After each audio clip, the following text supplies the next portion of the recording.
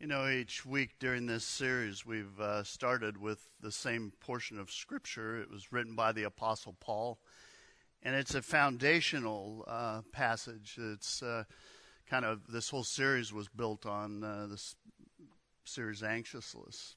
And the context, well, Paul's been arrested unjustly for preaching the gospel. And he's in prison. He's appealed his case to Rome, and he's awaiting trial. And basically, he doesn't know if he's going to get released or be executed. And so you expect that he'd be worrying, fretting, freaking out a little bit, and that he would be just full of fear and anxiety. But under the inspiration of the Holy Spirit, he writes these words to his friends that are at the Philippian church. And he writes this, he says, "Rejoice in the Lord always, and I'll say it again, rejoice. Let your gentleness be evident to all, the Lord is near. Do not be anxious about anything, but in every situation by prayer and petition with thanksgiving."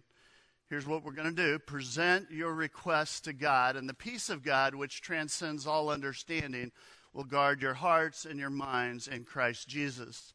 Now, I learned that the peace of God, which surpasses all understanding, will protect your hearts and your minds. See, I believe that with God, that worries and fears can be calmed. I believe with God, it's possible, truly, to be anxiousless. See, I believe with God, all things are possible. And I think some of you know that too. Some of you right now are facing decisions. In fact, I'm just curious, how many of you are facing some kind of big decision? And what happens, the weight of that decision, it is heavy. And it causes your mind to race. And you get worried. And the fact is, statistically, we know that when people experience the most anxiety is when they have a decision to make. What do I do next? What if I make the wrong decision? And so the fear, the anxiety can kind of paralyze you at a point. Sometimes that process of making a decision is very, very complicated. Should I take this job or that one? Should I stay home and go to college, or should I go off to college somewhere? Should I relocate to a different city or stay put in my life? Should I make this investment? Should I buy a house or continue renting? Should I commit to this relationship? Doesn't seem to be going anywhere. Or do I move on? See, decisions can be stressful. They can get in your head. They can cause complications.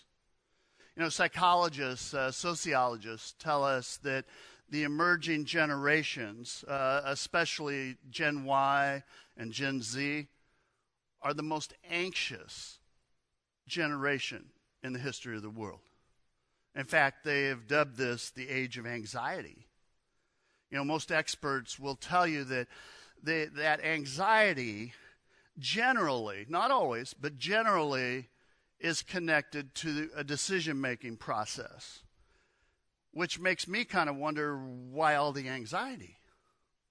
I've tried to kind of work through this. I think there are two main reasons, as I've read and studied on the topic, that we deal with anxiety when we're making decisions. And the first one is we have too many choices to make. They call it the paradox of choices. And you would think that more choices is good, right? You would think more options would be great, but it's not true. It's not true. The fact is, you think about this. Whether you watch Netflix or Hulu or Disney Plus, whatever, you have this massive library, don't you, of choices, things to watch. And so you ever sit down and you try and figure out what show, what movie, what are we going to watch, and it's just like overload sometimes. It's hard to make a decision. And then I was thinking about the last time I was on a flight. I had like 10 choices. Well, it's pretty easy. It's like, no. There we go. I'll watch that. It's the paradox of choices. We live in an age that we have unlimited opportunities before us. You can go just about anywhere you want. You can do anything you want. The options today, honestly, are overwhelming at times. I was reading this article. I thought it was interesting. Psychology Today had it. And they said the average person in the run of a day makes about 35,000 decisions. Think about that. You know, I'm thinking, okay, so average person sleeps 7-8 hours. That's 2,200 choices every hour. Just in the time I've been talking about this article, some of you have made a lot of decisions. You know, one, am I going to believe this or not? Am I going to put my arm on the armrest? You know, am I going to elbow my spouse? Am I going to take a drink? Am I going to check out the notifications on my phone? Some of you have already done that twice while I'm talking. Am I going to acknowledge the person that just walked by? Am I going to check out and play Clash of Clans the rest of the service? You know, choices. You make lots of choices every day. It's a paradox of choices that we have. We have so many, it can actually create anxiety in us. And the other reason, I think, for anxiety is we're afraid of making the wrong choices. We're afraid of missing out on something. You know, we feel the pressure to get things right in our life. And granted, many of the decisions you make are rather insignificant. But other decisions that you make have greater impact. They impact your life. They impact your future. And so those are the weighty things. You know, when it comes to relationships or marriage, there's this idea, got to find that one out there. You know, maybe you're in college right now, and they've told you you have to declare a major. And I know because of talking to college age, they feel like they're not ready to make that choice, and they definitely feel like it's a choice that's going to affect the next, 30 years of their life. I mean, what do you pursue? What do you do? If you have a spiritual bent in your life, you hear people talk and you go, well, what is God's purpose for my life? And so there's fear. There's worry. You know, what if I make the wrong decision? What if I pursue the wrong relationship? What if I declare the wrong major? You know, what if the person that I was meant to spend the rest of my life with is sitting 4 rows in front of me right now? What if I miss God's will for my life? Lots of fear, lots of anxiety. And so what happens is decisions make you hesitate. And for some, it makes them procrastinate. You know, it's easy to become indecisive about something, especially the big things. It's like, yes, no, I'm not sure. And so we get stuck. And just a FYI, indecision is a decision. And in fact, it's what a lot of people are choosing these days, to just push it off. And so what I want to do today, I want to talk about a process for decision making, a God-honoring process. And there are a lot of things to be considered when you're making decisions. But I want to focus on one spiritual principle that will always help you, whatever the decision is. You know, the book of Acts, you've got some church leaders, and they're dealing with some very complicated issues. And so you've got the Apostle Paul and Barnabas and James, and they're gathered in Jerusalem, and they're trying to help everyone deal with the controversies that are before them. And there are two main controversies, and I want to kind of put this in context. The first controversy has to do with whether or not Christians can eat meat that's being sold at the market. And this meat had previously been offered as sacrifices to idols. And so that was a big deal. So they're trying to work through that. And the other controversy, which was very complicated and I think personal, was whether or not men had to be circumcised. And for them to be in the church, they had to take that step. And so you've got these very complicated things. Some people had made these issues of salvation. And so these are kind of the main issues that they're dealing with. Now, I want you to hear this. We're not going to spend our time talking about the issues, all right? I want to focus on the process, all right? So are we clear? You'll have to read the chapters and stuff to follow the issues. I want to follow the process.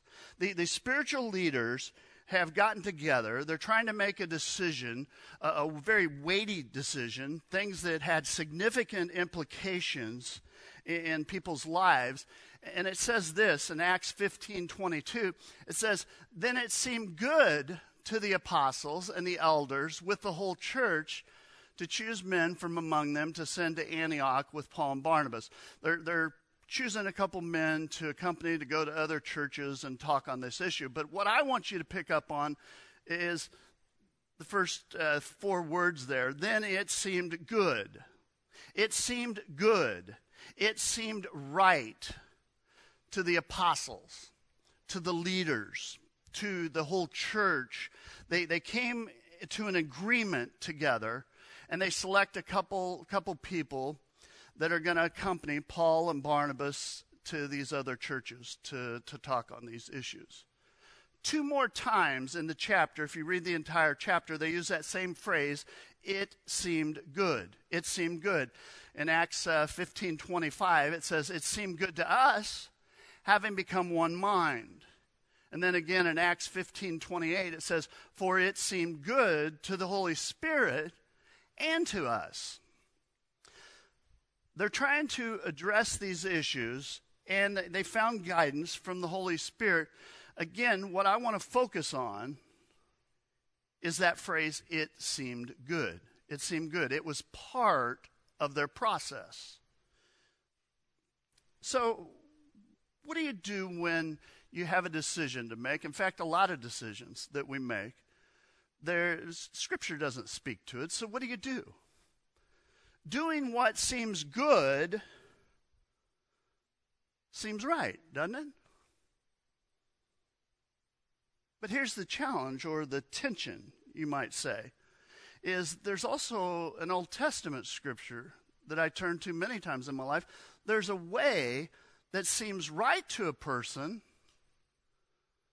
but in the end is the way of death, or leads to destruction. You might have learned it that way. It seemed good. It seems right, but it leads to destruction in life. Now I just amped up a lot of people's anxiety, haven't I? What? Here's the problem.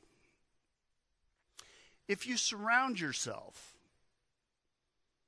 with people that are not close to God, if you listen to people's opinions that are different from God's truths, if you follow and believe the wrong posts, the wrong blogs, the wrong books, if you're following worldly values instead of God-honoring values, what seems right oftentimes is wrong. Now, don't raise your hand, but how many of you have ever found yourself in the wrong crowd, listening to the wrong things, surrounded by the wrong influences? In fact, how many of you have come to a point in your life where you realize something that you thought was right, actually, you discovered it was wrong? See, there's a way that seems right, but in the end, it leads to death. So you got the church leaders in the story that we're looking at. They're gathering. It seemed good to them. The church got together. It seemed good. The leaders sought the Holy Spirit. It seemed good. the church chooses some people to be representatives. The church is making decisions. It seemed good. It seemed right. Now get this. There's a difference between something that seems right and leads to death and something that is right. That's the tension. And friends, that's why the community of faith, that's why the church is so vital, is so important in life. And you've got to get this. The church is more than the building. We've said that since our inception. We are not the building. The church is more than a place that you gather and worship once a week. I mean, if the Cardinals aren't in town, if the kids don't have sports activities, if it's not nice enough to do something else, or it's not too bad where it's easy to stay home, oh, well, hey, you want to go to church? No. We got to understand the church. The church is not a place we go. We are the church. We gather to worship. We gather to pray. We gather to study God's word and to grow and to find guidance and encouragement. See, we are to love one another, encourage one another. We are to gather together. Why? Because we are the church. Christ followers. Why do you feel so much anxiety? Well, many times the issue is we're trying to follow Jesus. We're trying to please God. We're trying to do what's right while functioning outside of God's design, while trying to function outside the church, trying to function outside the body of Jesus Christ. See, we are the body of Christ, spiritually speaking. We are incomplete by ourselves. We need each other. And we need each other when it comes to decisions. See, as a body, we gather. You know, in Scripture, there's what is known as the one another scriptures. There's over 100 of them. There are things like accept one another, encourage one another, build up one another, bear one another's burdens, admonish one another, comfort and forgive, and pray for one another, love one another, and on it goes. It seemed good. It was not a decision that was made in isolation.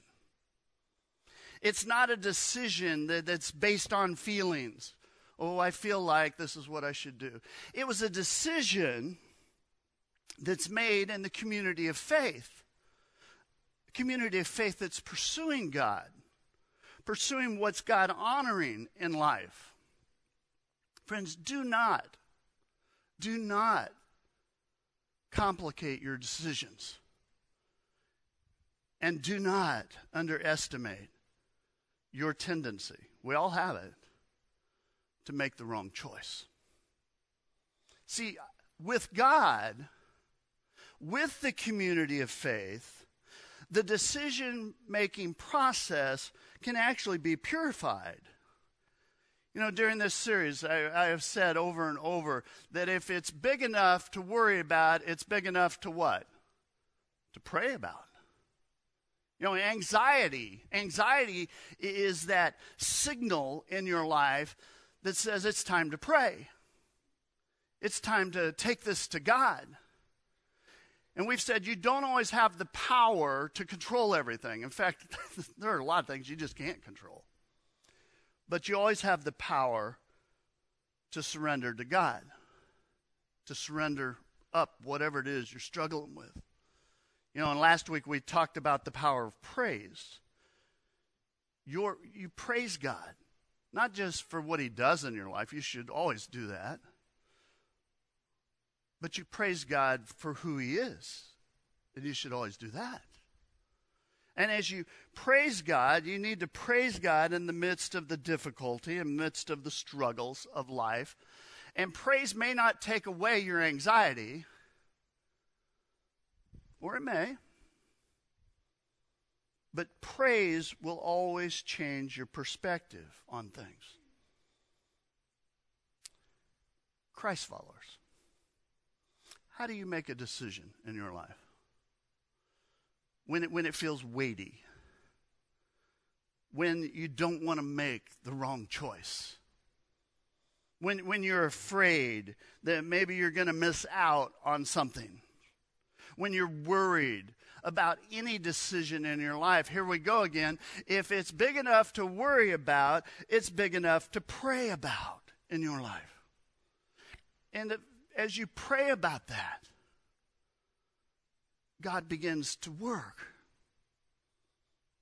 See, we seek God with a posture of prayer. We seek God with praise, and when we do that, it changes our perspective. We're able to see through whatever it is. You know, as you pursue in prayer, as you pursue Scripture, as you pursue praise, what you find is you find guidance in your life. And it's what we do as a community, not in isolation. The body of Christ, the church, the community of faith. It allows you and me to seek God, and as other people speak into our lives, it gives us checks and balances along the way.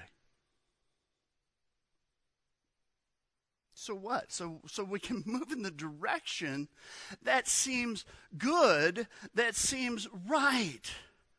It's part of the godly process for decision making. We need each other.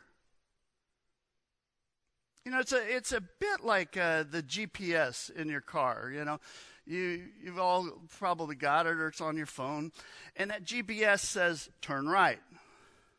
Now, I'm dyslexic, so I have to go, which right, Lord? You know, but as soon as I figure that part out, then it's one of those, have you ever noticed sometimes it says turn right and it means turn now? And other times it means turn in just a little bit. You know, it's a little further down the road. Sometimes I take the wrong right. And so I go immediately, you know, or I miss it, whatever. And as soon as I turn, you know what happens, right? It's rerouting. It's readjusting. And then it prompts me again to get me on a correct path. What if I make the wrong decision? What if I get on the wrong path in my life? See, I think Paul could have thought, I didn't make the right turn.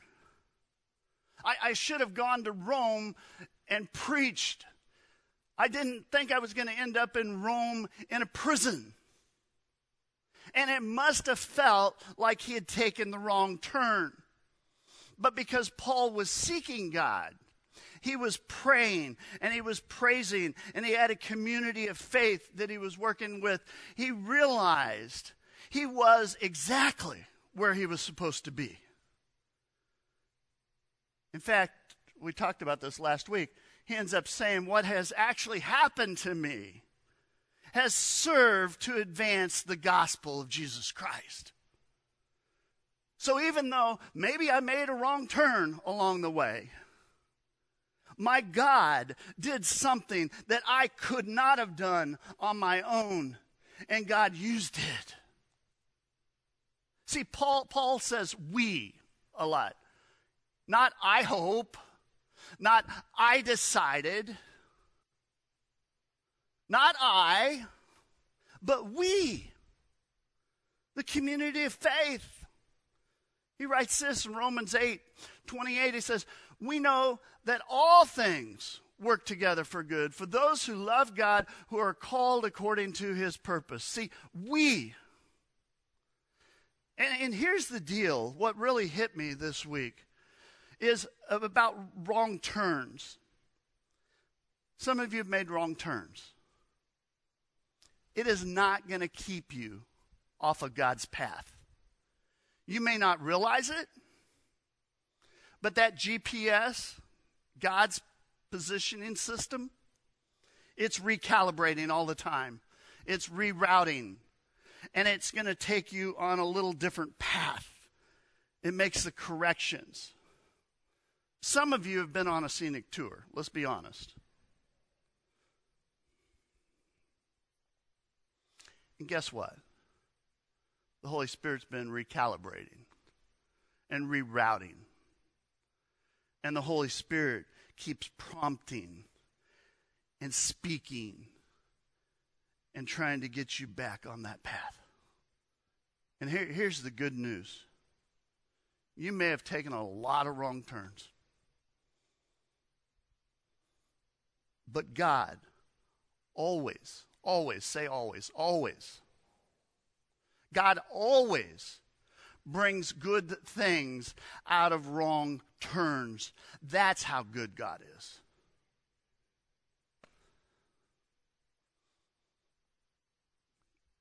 You know, you end up in those situations and you think, I never should have trusted that person. You got burned, it hurt. But now, you're learning to forgive in your life. You know, maybe you realize that you shouldn't have made that decision.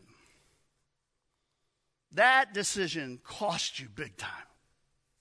But now, you understand God's grace in a way that you never would have understood it before. See, God is good enough to work through your greatest mistake. That turn that you made that you shouldn't have made. In fact, I was thinking about my life. My life, the right destination that I sit in today, has been happened on the basis of a lot of wrong turns.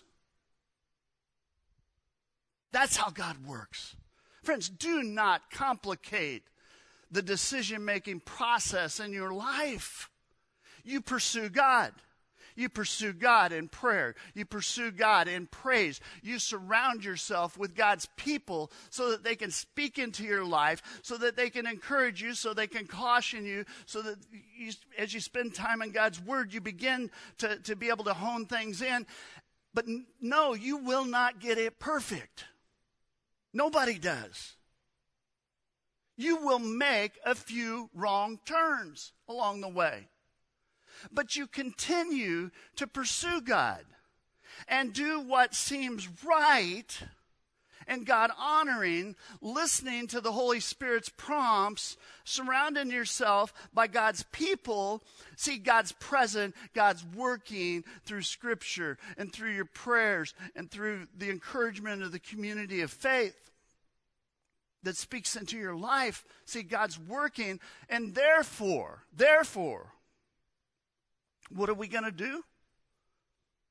We're back here again. This is not only an encouragement piece, but this really is a life verse. Some of you should memorize this thing. And let's just stand. We're going to read this together to close this out.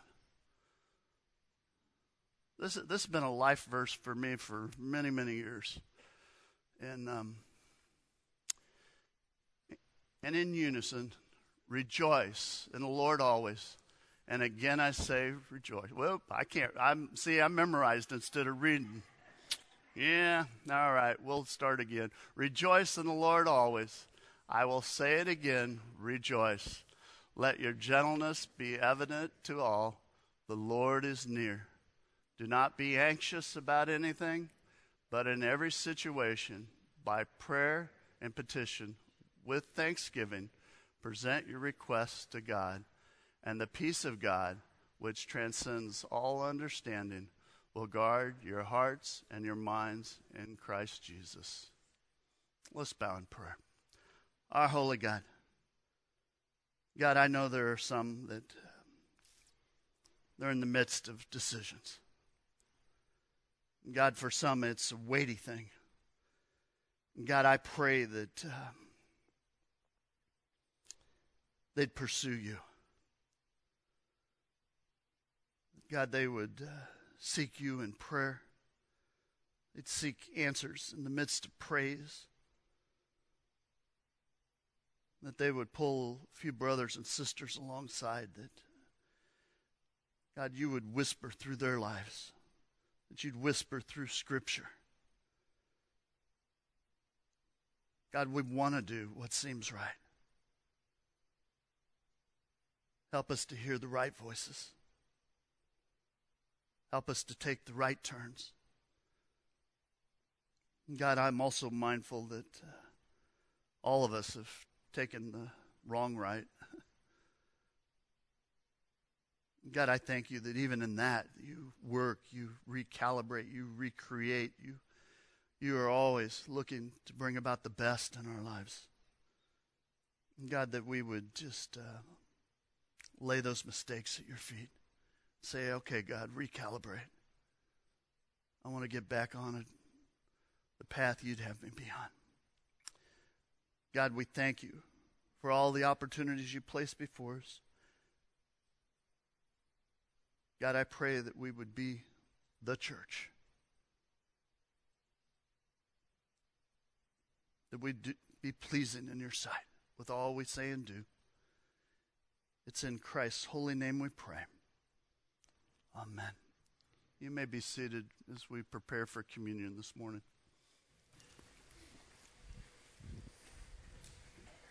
We call it Palm Sunday because about 2,000 years ago, Jesus rode into Bethlehem on a young donkey. And if you've read the story, it says the people cut down palm branches and laid them on the ground in front of the donkey, and some of them even took off their outer garments and laid them down, like the royal procession. They were excited. They were happy. They thought Jesus was going to run the Romans out of their country. They get their country back. They thought they knew Jesus' agenda. But that wasn't Jesus' agenda. Because you know the rest of the story. See, Jesus had an agenda for the people then, and it's the same agenda that he has for you and me. The Bible says God is not willing that any should perish, but all come to repentance. The agenda Jesus has for you and me today on this Palm Sunday is that we come to repentance. No matter how many wrong turns we've made in our life, no matter how many goof-ups we've had, Christ can redeem it all. And the biggest goof-up you'll have for all eternity, if you do not accept God's offer of forgiveness while you're alive. His offer to restore you to fellowship with him. Repentance. So if you don't do it today, which I wish you would, the Bible says now is a day of salvation. Take some time this week to contemplate what Jesus wants to happen in your life and the agenda he wants for you. It's an abundant life, not only now while you breathe this wonderful air that he's provided, but for all eternity. So he comes into Jerusalem on that Palm Sunday. And then Thursday night, let me read Luke's account of the Last Supper. We normally read out of 1 Corinthians 11, Paul's account. But here's Luke chapter 22, verse 7. Then came the day of unleavened bread on which the Passover lamb had to be sacrificed. Jesus sent Peter and John saying, "Go and make preparations for us to eat the Passover." "Where do you want us to prepare for it?" they asked. He replied, "As you enter the city, a man carrying a jar of water will meet you. Follow him to the house that he enters and say to the owner of the house, 'The teacher asks, where is the guest room where I may eat the Passover with my disciples?' He will show you a large upper room, all furnished. Make preparations there." They left and found things just as Jesus had told them. So they prepared the Passover. When the hour came, Jesus and his apostles reclined at the table. How many of you have ever seen that famous painting of Jesus at the table? It's called The Last Supper, right? He said to them, I've desired to eat this Passover with you before I suffer. For I tell you, I will not eat it again until it finds fulfillment in the kingdom of God. After taking the cup, he gave thanks and said, take this and divide it among you, a common cup. For I tell you, I will not drink again of the fruit of the vine until the kingdom of God comes. And he took bread, gave thanks, broke it, and gave to them, saying, this is my body for you. Do this in remembrance of me. In the same way, after the supper, he took the cup, saying, this cup is the new covenant in my blood, which is poured out for you. So his disciples thought they were going to celebrate Passover. And Jesus, on that night, right before Judas betrayed him, he instituted what we consider and call now Holy Communion or the Lord's Supper. So let's take our elements. Let's peel back the cellophane on top. Remembering Jesus has an agenda for your life. But he's not going to twist your arm. He's not going to force you. He's not going to coerce you. He's going to lovingly beseech you to step into his agenda for your life. Saying, Lord Jesus, I've messed up. I've made a lot of turns. I've sinned. And I need forgiveness. I need to repent. I need to come into fellowship with you through what Jesus said was the new birth experience. Let's take the wafer together.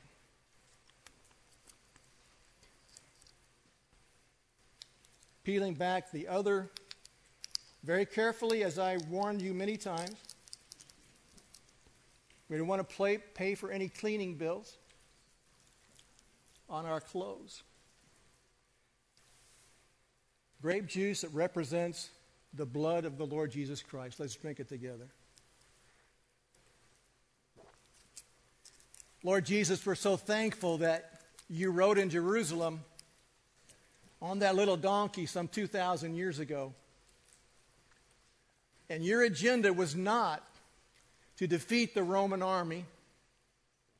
Your agenda was to defeat Satan's grip and hold on human lives. And you did it, Lord, on that Good Friday that we refer to. You died on the cross for us. But just hours prior, you took your disciples into that upper room and you instituted what we consider the Lord's Supper, or Holy Communion.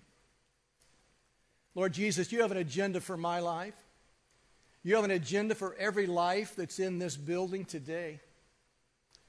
And I pray that we'll all surrender and bow our will to your will, and that your agenda would begin to take place, and we would walk it out the rest of our lives. We thank you for your sacrifice for us. We thank you that you're not willing that we would perish and be lost and go to hell for all eternity, but that we would be saved. And so we confess our sins to you this day. We ask you to forgive us. We ask you to come into our hearts and our lives and help us to be the people you want us to be. And Lord, give us someone to invite to church next week. Give us the boldness we need to invite a coworker, a friend, a family member, that we might meet them at the front doors and escort them in, because it's so hard, Lord, we know, to come to a new church. But we want to see this place filled with people next week, that they might learn about the good news of Jesus Christ.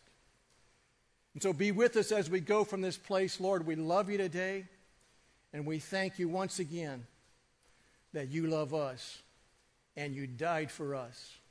In Jesus' precious and holy name. And everyone said, Amen. Amen. God be with you. Take that challenge. Invite someone to come to church next week. Have a good day.